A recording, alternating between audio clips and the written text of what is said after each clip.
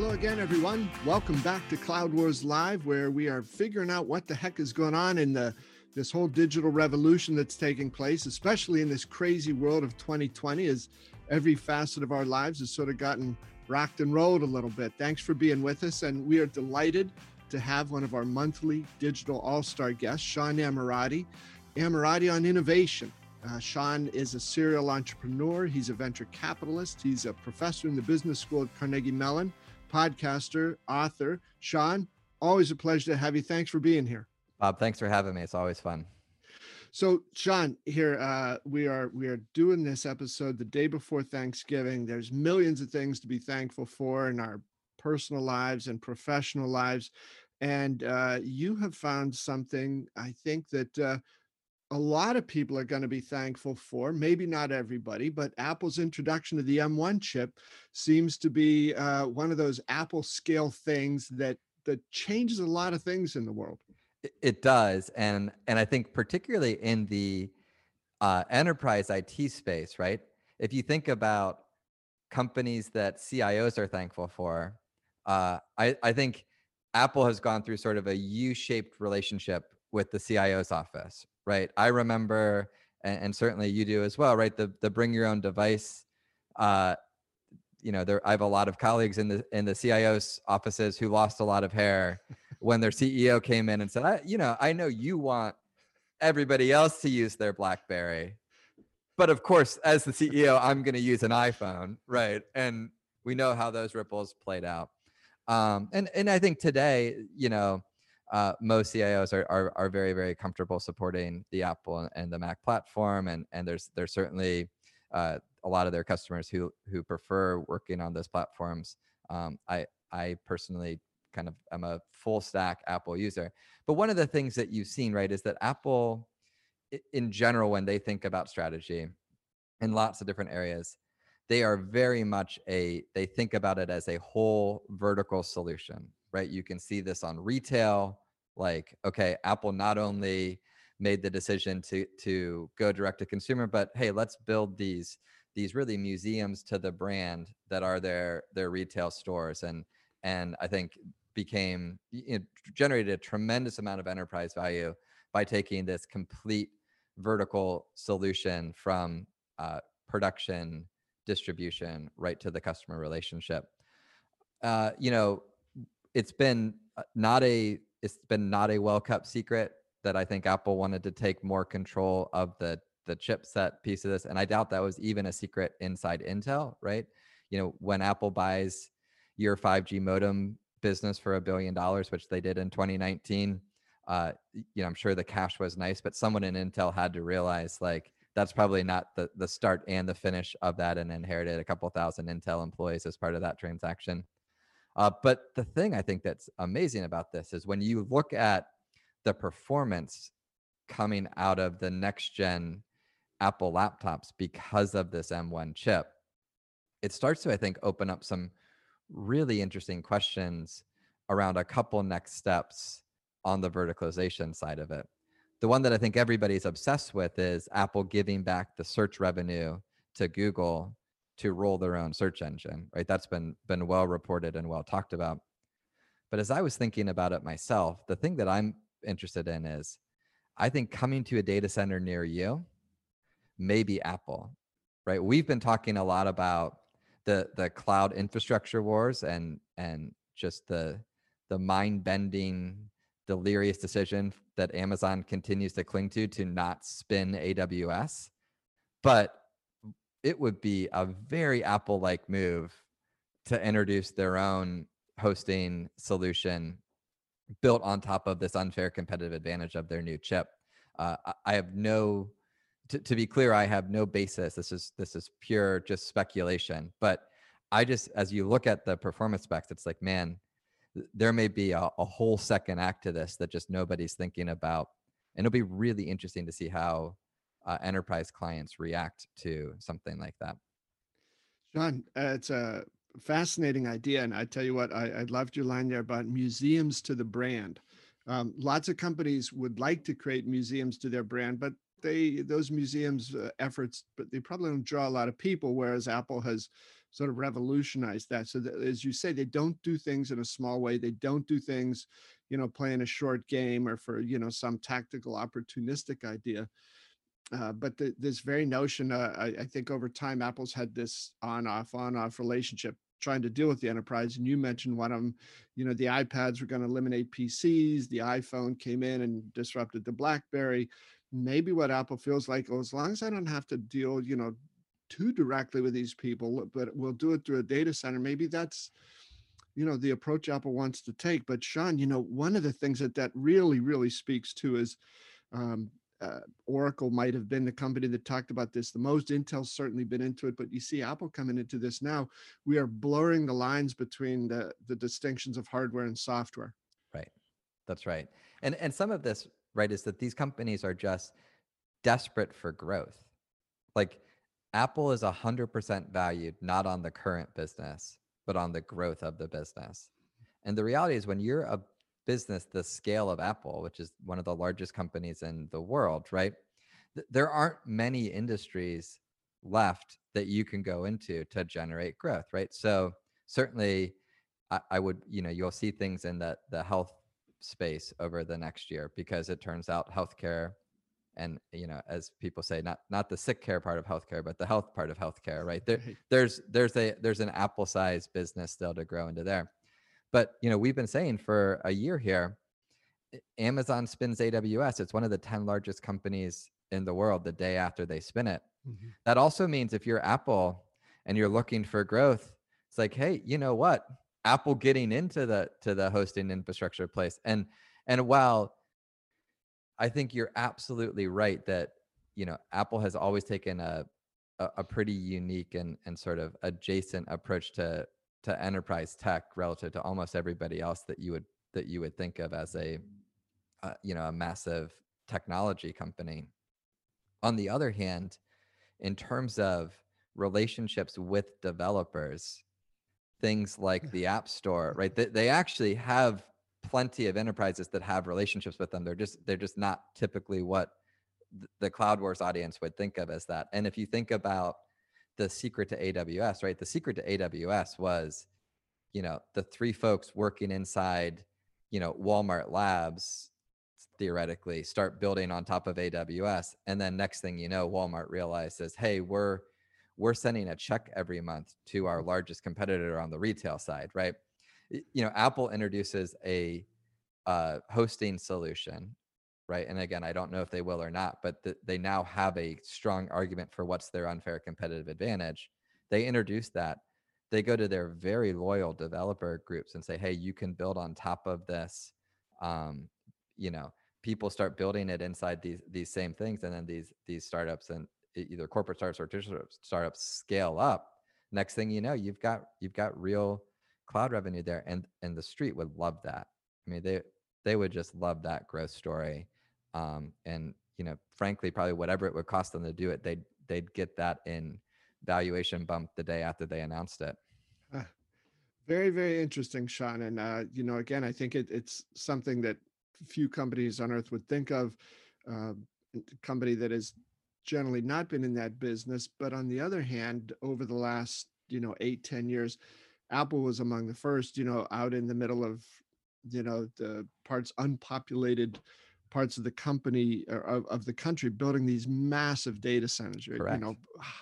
Some of the biggest ever on earth. Highly secretive places. So they know how to do that stuff. They clearly know how to do a lot of different things. But I'm really intrigued by this, Sean, because you think about that, right? If it is true that the line between hardware and software is blurring, and Steve Jobs and his spirit within Apple continuing to think where he'd tell people, said, look, you're thinking about this as a hardware company. You can't do that. You got to think about it as a software company. That's right. So you get a software company now entering the data center business, perhaps somewhat like the, early, small, but interesting effect that Oracle has had.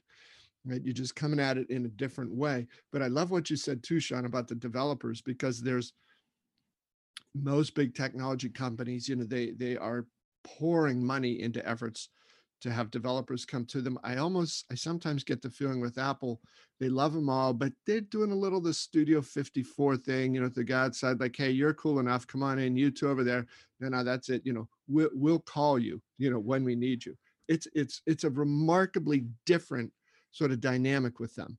It is, but also, you know, and I don't want to come across like the old man get off my lawn with this comment, but you know, I spent a lot of time doing business development with mobile phone and tech companies. You know, you can fill in the details, but think about the people who used to control the cell phone. There were three of them, and I spent a lot of time in windowless conference rooms with all three of those groups trying to do business development. And you know, I basically summarized that work as, how many different ways could I say the word synergy in 45 minutes to then have them put a piece of paper on the table that we could begin negotiating what the revenue relationship between me and their customers would be.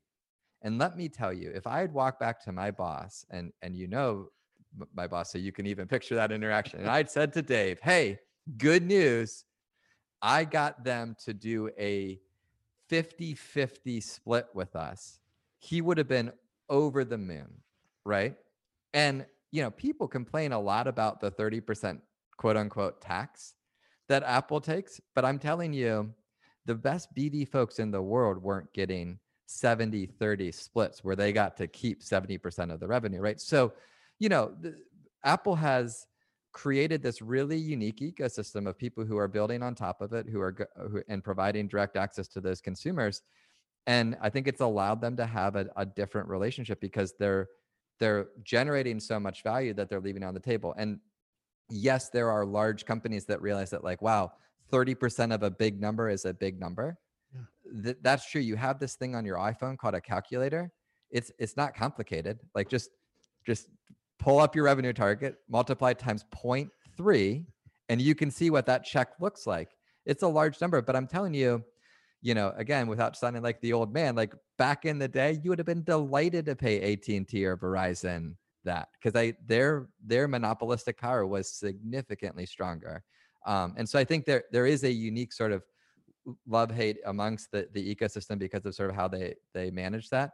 But they do have some unique assets here. They do need to figure out growth. Certainly health is part of it. Certainly the subscription, you know, if you look at the services business within Apple, that's part of it. But I do wonder, like, it will be really interesting to see if they don't get into the data center business, because as you say, they have a ton of experience now building data centers, and now they do have a chip that by many accounts is extremely performant relative to the same performance you were getting out of comparable Intel chips before. No, Sean, it's a wild theory. I love it. And again, I think it's one of the reasons why it's always fun talking with you about things where you get just a different take on things, a different perspective on stuff. And I also think, Sean, you've cracked open some stuff that people begun to say now, well, that's obvious, but it was not obvious when, you know, the idea first came out. And I think so your different what do you call them, Sean? All the different things you do, the different jobs, your activities, your hobbies. I don't know. I'm not sure. But they all come through. So, Sean, I think if you extrapolate that a little bit out into 2021, I think it's going to be a year of incredible change, dynamism, hyper revolution among these, what I call the Cloud Wars top 10, you know, some of the biggest, most influential technology companies on earth. They are going to have to become different players themselves because their customers are changing so fast. The market requirements and needs and expectations are changing. So I know on that basis, we're seeing, you know, some very, very fast-paced things happen here. And one of them that I know you wanted to jump in on a little bit was about these industry-specific solutions that are coming up from some of the major players. Yeah. So we talked about this last time I was on, and you know, I think started talking a little bit about where some of this stuff was heading, and then, man, has it been an active month on that front since when we recorded the last conversation between you and I, right? So you've got Oracle and SAP back at it again, trading blows, and that's going to be, you know, they should be selling popcorn for the next few, you know, public remarks around this. But, I think this is part of the trend that we've been talking about a lot over the last kind of 6 months, which is I think what you're going to see in 2021 is we're going to stop talking about these as industry specific technology and things like that. And I think we're just going to generalize this as these are business partners for companies whose business happens to historically have been technology, right?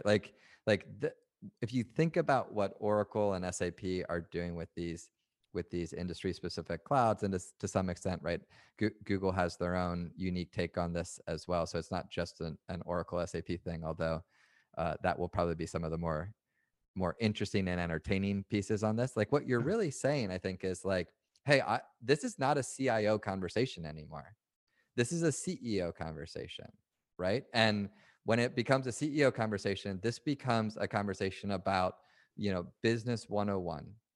And I teach at a business school. I love doing that. But the reality is, a lot of business is not nearly as complicated as sometimes people make it to be. Like at the CEO level, the questions become, how do I find more problems my customers have? How do I solve them more efficiently? How do I sign those customers up faster? How do I deliver it more efficiently? Right? These are not like, this is not, rocket science by any stretch of the imagination.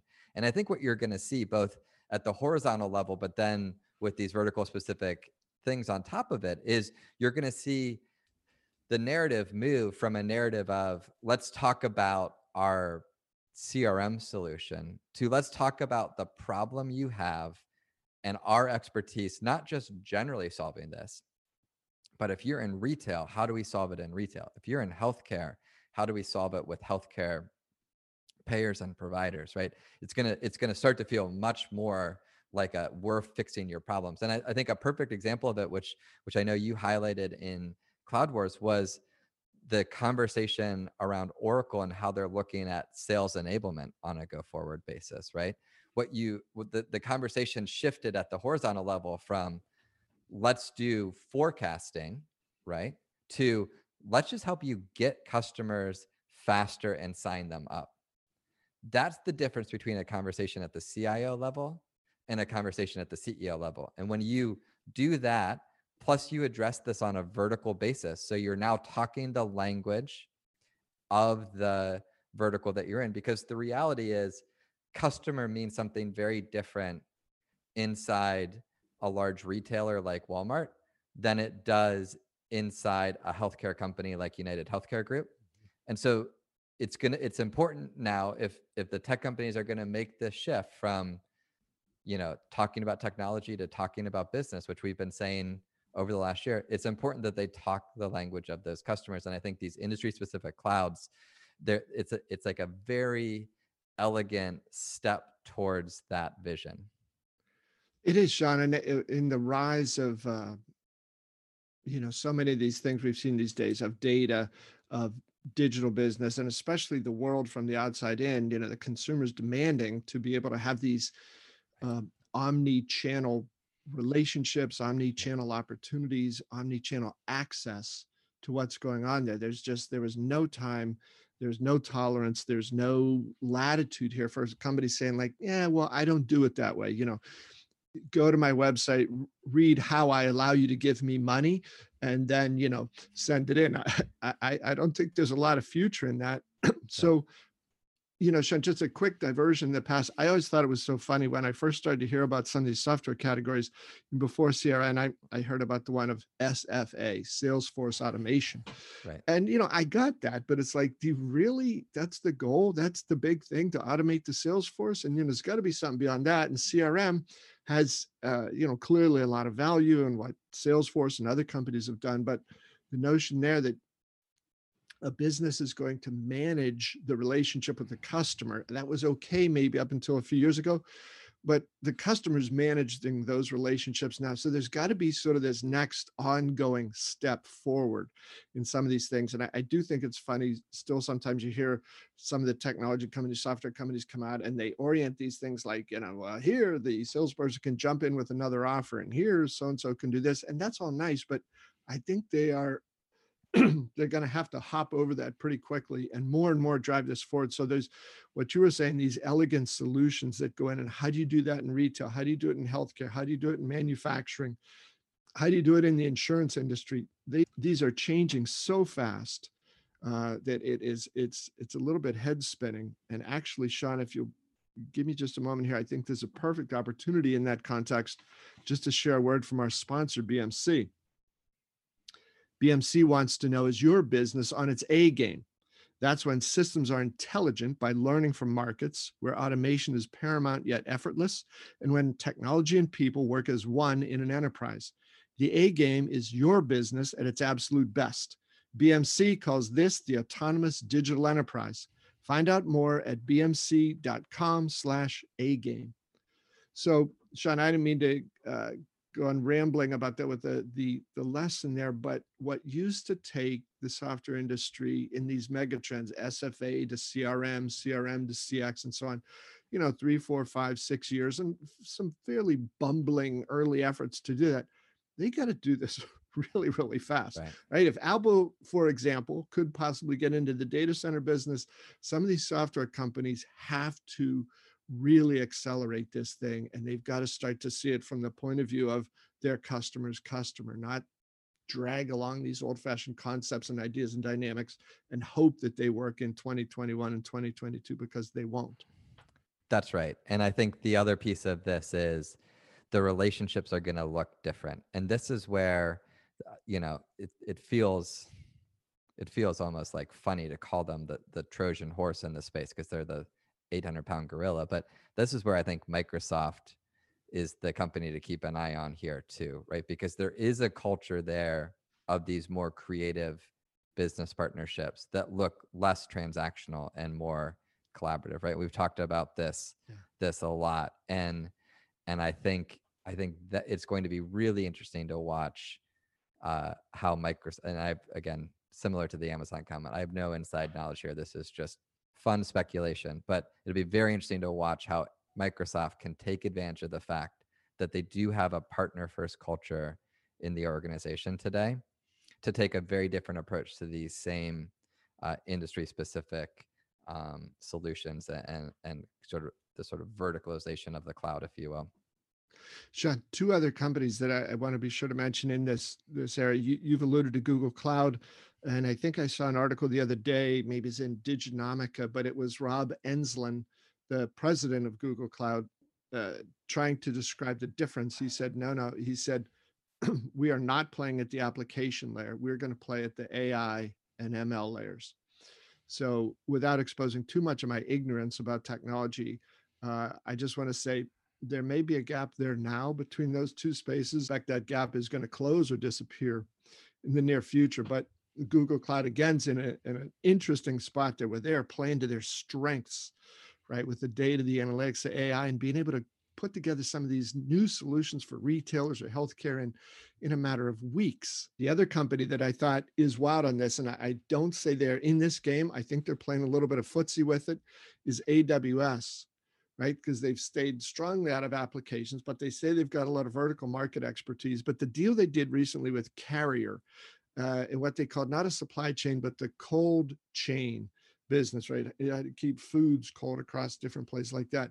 If you look at what they're doing, it can't be something that AWS sort of says, well, this is a horizontal thing. I'll do it once with them. I'll pick it up. I'll plop it in over here and it will work.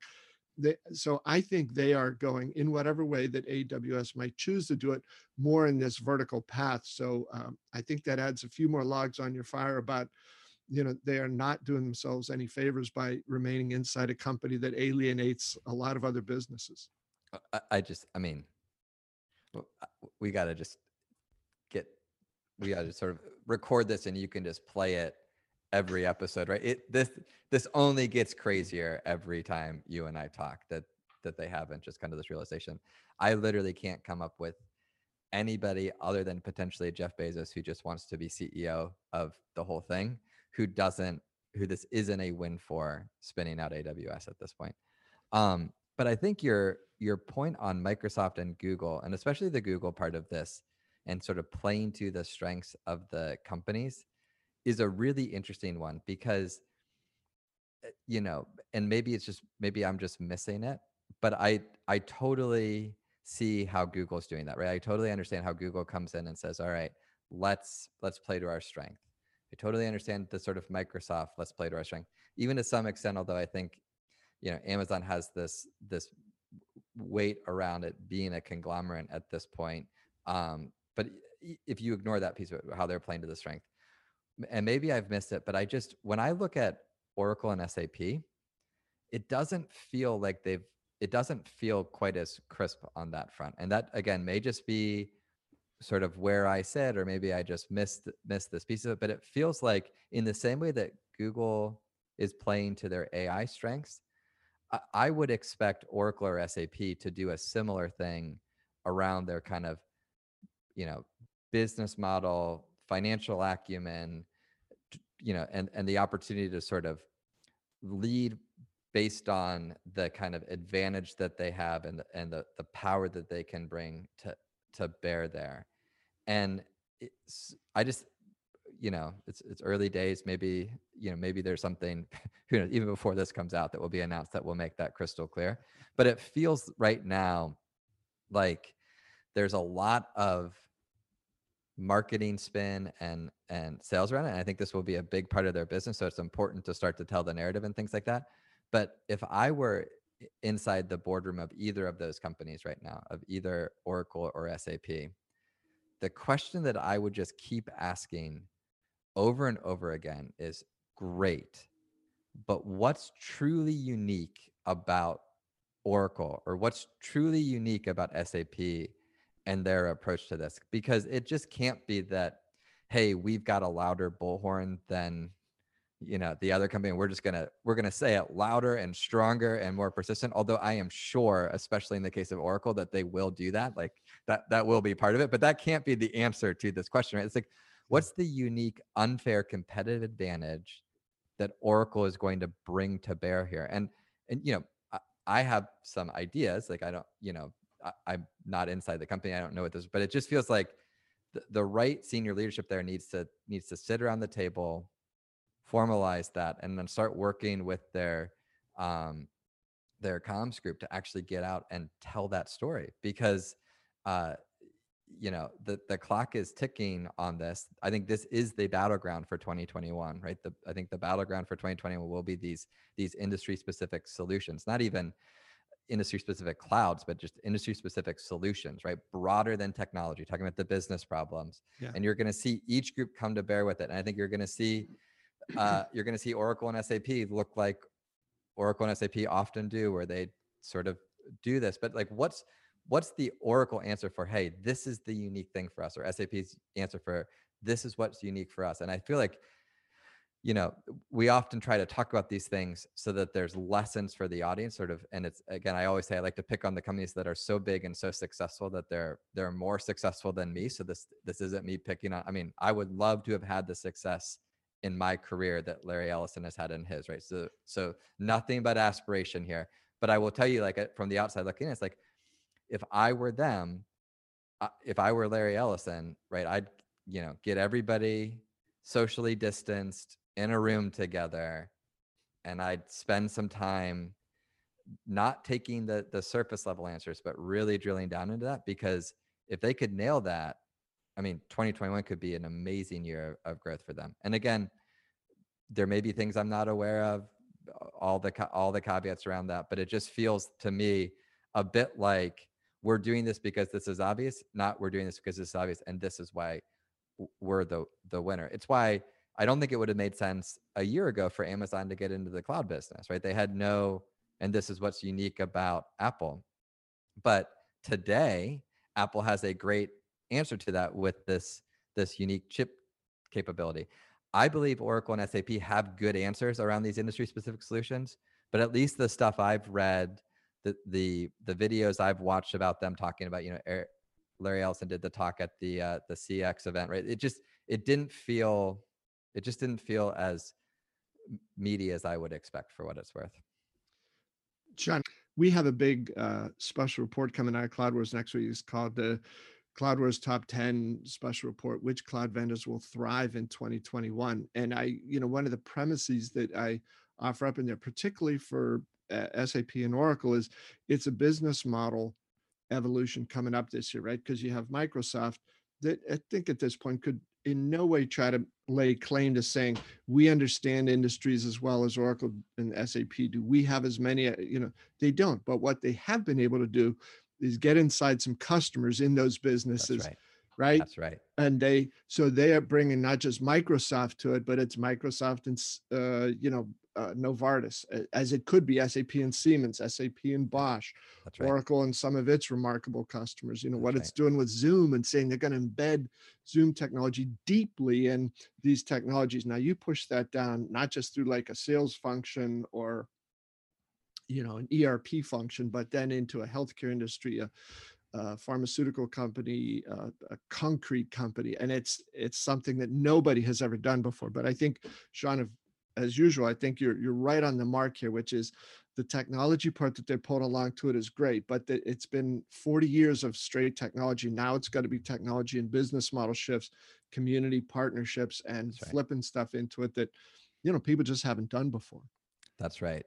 And I don't want to sound like the BE read here, but to our friends at Oracle and SAP, it's corporate-startup-lab.com if you want some help with that, because I'm telling you, sorry, I'm just joking, kind of, but I do think this is something that we've done with a lot of companies.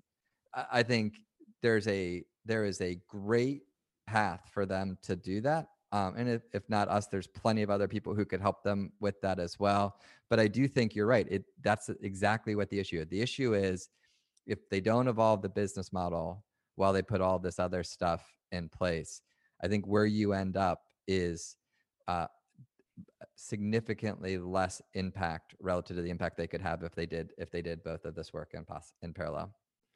And I just want to be sure to add, Sean, for the folks who haven't seen it, we have it in the episode notes, but Sean's work at CMU involves some of the corporate startup lab that Sean was a founder of several years ago, and we're working with some big companies from all across the world, right, in different industries to help them. Absolutely. So United Healthcare, we do a lot of stuff with, and we we are doing a little bit with Microsoft, but that less honestly with tech companies, a lot more with these large industrial companies, the industrial safety companies like MSA, United Healthcare Group, Bosch, Philips, those kinds of companies. But around this question exactly of how do you innovate and look over the horizon, this sort of multi-horizon view into your business model evolution. And I do think today, and look, we're busy. This is sort of, I'm fictitiously doing it as a commercial, but it's really more just I think this is what these guys need to do. It is exactly where Oracle and SAP are today, in my opinion. So Sean, before you go, let me pose a question to you. So what you're saying is the answer is if SAP says we have these vertical solutions in 25 industries, then another company should say, I have them in 26 industries, or I have them in 45 industries. It's exactly the opposite of what I'm saying. What I'm saying is, look, that's right. That is, you do need to talk the language of the verticals, but you need to evolve the relationship from a transactional relationship to much more of a relationship, right? And I think you need to look forward, not backward, when you think about how to structure those agreements, right? So in the same way that I think brilliantly, Oracle made this move from dashboards about sales performance to accelerating, a sales team's efficiency, they need to do the same thing for their business, right? Instead of looking backwards for, okay, well, this is how we work with the company. There's a upfront fee and there's a recurring fee, and we can package this up as a, one of they need to think about it more as okay, this is how we innovate together. This is together how we transform this industry, right? And this is how we can be business partners with you to transform healthcare, to transform manufacturing, to transform the automotive and mobility space. And I think they have all the ingredients there. But I think some of these questions that should be being asked at the board level, and maybe they are, maybe they're not, I don't know, but the sort of, well, what's truly unique about Oracle? Well, how are we going to differentiate ourselves from from all the other companies, right? Don't just say, hey, I'm better than SAP and I'm better than Microsoft. Because you know what? Microsoft's going to say, I'm better than SAP and I'm better than Oracle. And SAP is going to be better than Oracle and better than Microsoft. Like I understand like this is part of it. And that's why I say like sell popcorn for the next few earnings calls. I get that. But like this gets to a much more fundamental thinking about how to innovate, how to be innovative, and how to really transform some of these businesses over the next 12 to 18 months. Sean, before we go, one reason that it was just over 2 years ago that I put Microsoft up to the #1 spot on the CloudWars top 10 over AWS. And at the time, you know, AWS had more revenue, this, that. But one of the reasons I did that was because Microsoft had just rolled out a program where they were willing to sell like solutions built around Azure that their customers had created. And in also this vast partner network that Microsoft has, the Microsoft sales team now sells solutions created by their partners. So they turned the thing upside down, because for 40 years, Microsoft made it, pushed it out to partners, partners sold it. And in this new world, what they're saying is we can still do that, but we can also take this great IP that comes from customers, from partners, from everybody else. And instead of just going to this permanent notion of, you know, everything goes through me, or this is the unidirectional flow, they opened that up. And I think that that is going to be, you know, one of the keys to, you know, who is going to win in this. Google's clouds with Thomas Curran has a lot of fresh ideas. So we will see. But Sean, it is always a pleasure. You force people to think about things in different ways and look at things in different ways. And that's a great gift. So thank you so much, as always, for being with us. Thanks for having me, Bob. It's fun. Thanks to all of you folks too, as well. We are nearing the end here of 2020. It's been a wild year, not always a fun year, but there's a lot of reasons to be optimistic. We think about 2021. We're going to not try to be Pollyannas here, but we will try to keep our heads up and looking forward to what's going on in the cloud wars and beyond. Thanks for being with us, everybody. Look forward to seeing you again soon.